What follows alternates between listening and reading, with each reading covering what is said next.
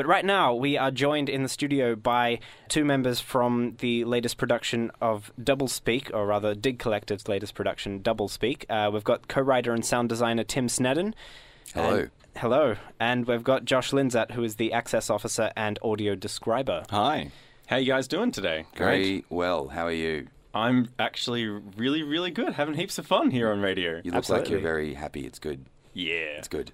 Absolutely. For any listeners who can't see the studio, he does actually look very happy. Manacle face. So, DoubleSpeak. Tell us a bit about that. So, Dig's had been working this show, DoubleSpeak, for about a year and a half now, I think. This will be the third season. Performed it previously in Frankston and Brunswick, and now Footscray is part of the Call to Create Footscray Community Arts Centre. It's recontextualised every time we do it, and usually involves, or does involve, the community, the immediate community around the show as well. So the show's about difficult conversations, and we engage with local communities about conversations about if Australia's ever felt like an island to you, focusing through like a political, cultural or social lens. And we spend some time on the streets before we perform the show, and the community's voices become incorporated into the show, as well as the sort of abstract narrative that we're trying to present. I find it interesting that you're talking about Australia as an island, because I've lived in Australia my entire life. Yeah. And I've been lucky enough to travel overseas. But until I travelled overseas, I never thought of Australia as an island because it was all that I knew. Sure, yeah. And did you find that that's the case with some of these interviews? We've had some really interesting voices coming through. Stories of migration, stories of sort of cultural isolation, older generations talking about their memories of their parents in world wars or themselves, or even more recent events like 9/11 and sort of our politicians' reactions to these events. But basically the whole show kind of emerged when we were sort of, after the election of Tony Abbott becoming Prime Minister. You know, all of us were shocked because, you know, none of us voted for Tony. How did this happen? Blah, blah, blah. But obviously the majority of Australians did, and there was this sort of vital, difficult conversation which we didn't have, at least in our community, or at least in communities which are sort of segregated by their political ideals. And so this show just trying to talk about how isolation in Australia is this sort of literally geographically isolated landscape has sort of led to this sort of confusing, murky political landscape we're sort of currently experiencing. Yeah, and I think you mentioned our own personal communities. We weren't having that conversation, and there was this feeling that we had that maybe feeling almost like embedded in this, which for us was a very kind of arty, kind of lefty kind of community, that our politics got in the way of us actually having conversations about what was going on, I think. And so the show is two actors or characters telling their stories of their experiences of that election night, finding that that was indeed the case, that the conversation was kind of difficult to have, and feeling a need to create this show in order to try and have these kinds of conversations. Yeah, and practically doing so by literally talking to people about the sort of ideas we're interested in talking about, or what they're interested in talking about as well. Yeah, because the name DoubleSpeak, it's you know, obviously an Orwellian reference. Yeah, absolutely. So does that involve the kind of explicitly like government side of politics, or are you trying to evoke more the sort of dichotomy between how, I suppose, the political factions and things like that? I mean, like, I think theatre's inherently political, so there's politics of theatre and politics of personal relationships and politics of politics. So I think everything is political, but like there's a sort of very human and personable aspect of the show, as well as this sort of macro Orwellian aesthetic going on at the same time behind everything at the same, And so was the decision to make this, because it's listed as like an experimental production, was that also kind of like an explicit political statement, or was that just more of a creative decision? I think it's experimental in the way of how our company functions, and that is that when we started off in 2011, we were a physical theatre company and had this clown show with circus training, but had like politics behind it all.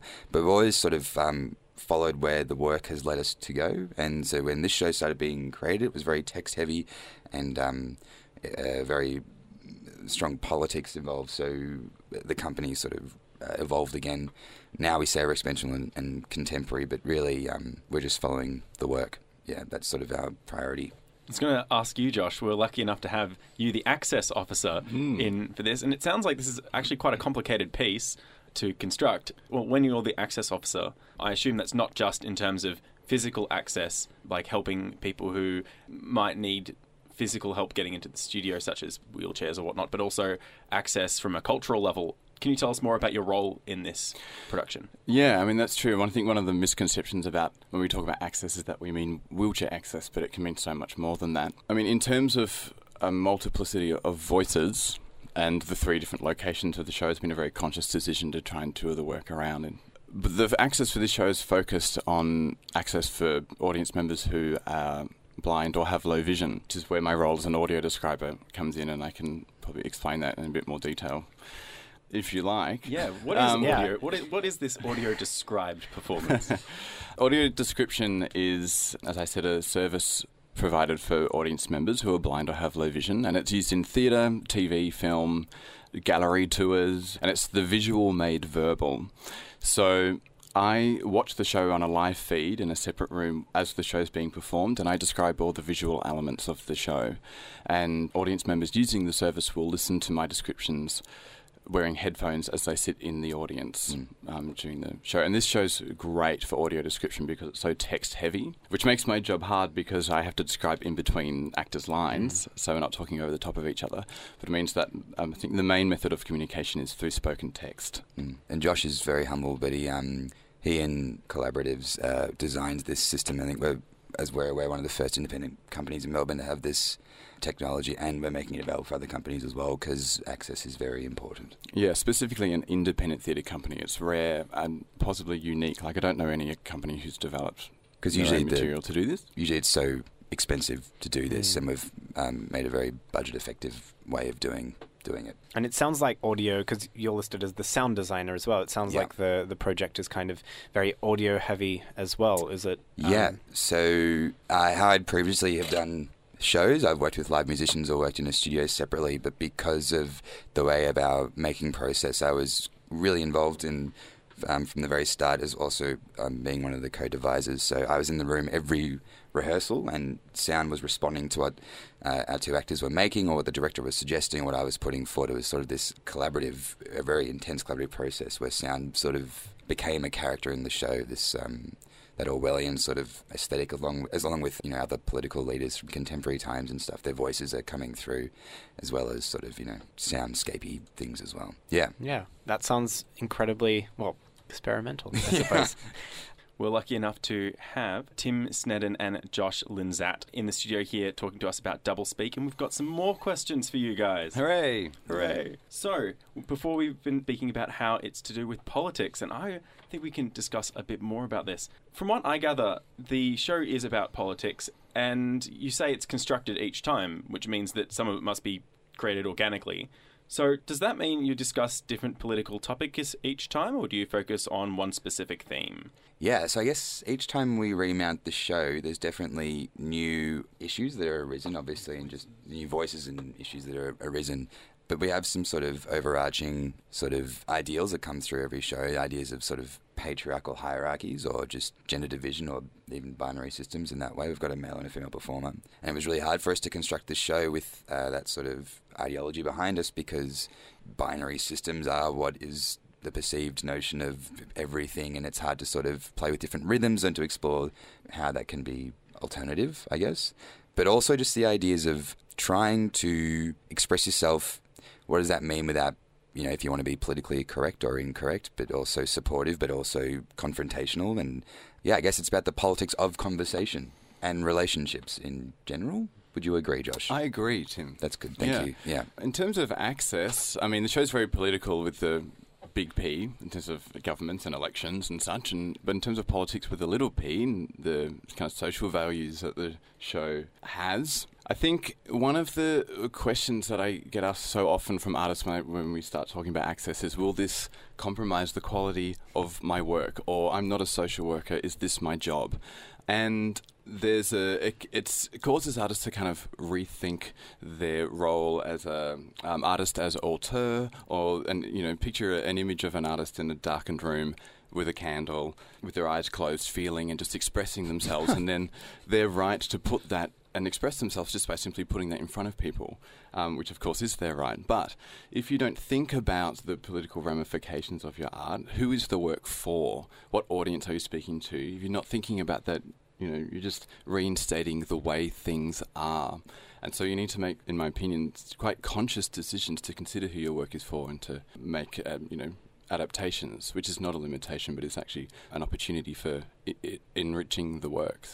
So you were saying while we had a song playing that it's not access for everyone. How does that eventuate? Yeah, well, the question we were talking about, why isn't it Auslan interpreted as well as being, Auslan, in case you don't know, listeners, is a sign language, an Australian sign language for people who are deaf or hard of hearing. And that's because we are focusing on one thing and focusing on doing it well. As, working as a access officer, to ask someone to do everything at once is overwhelming and possibly, impossible. You have to do it well. There are ways of doing things and you have to learn. So this is the Dig Collective is a group that's made a long-term commitment to each other and to the collective, and likewise a long-term commitment to access. I don't think it's anything you ever get right.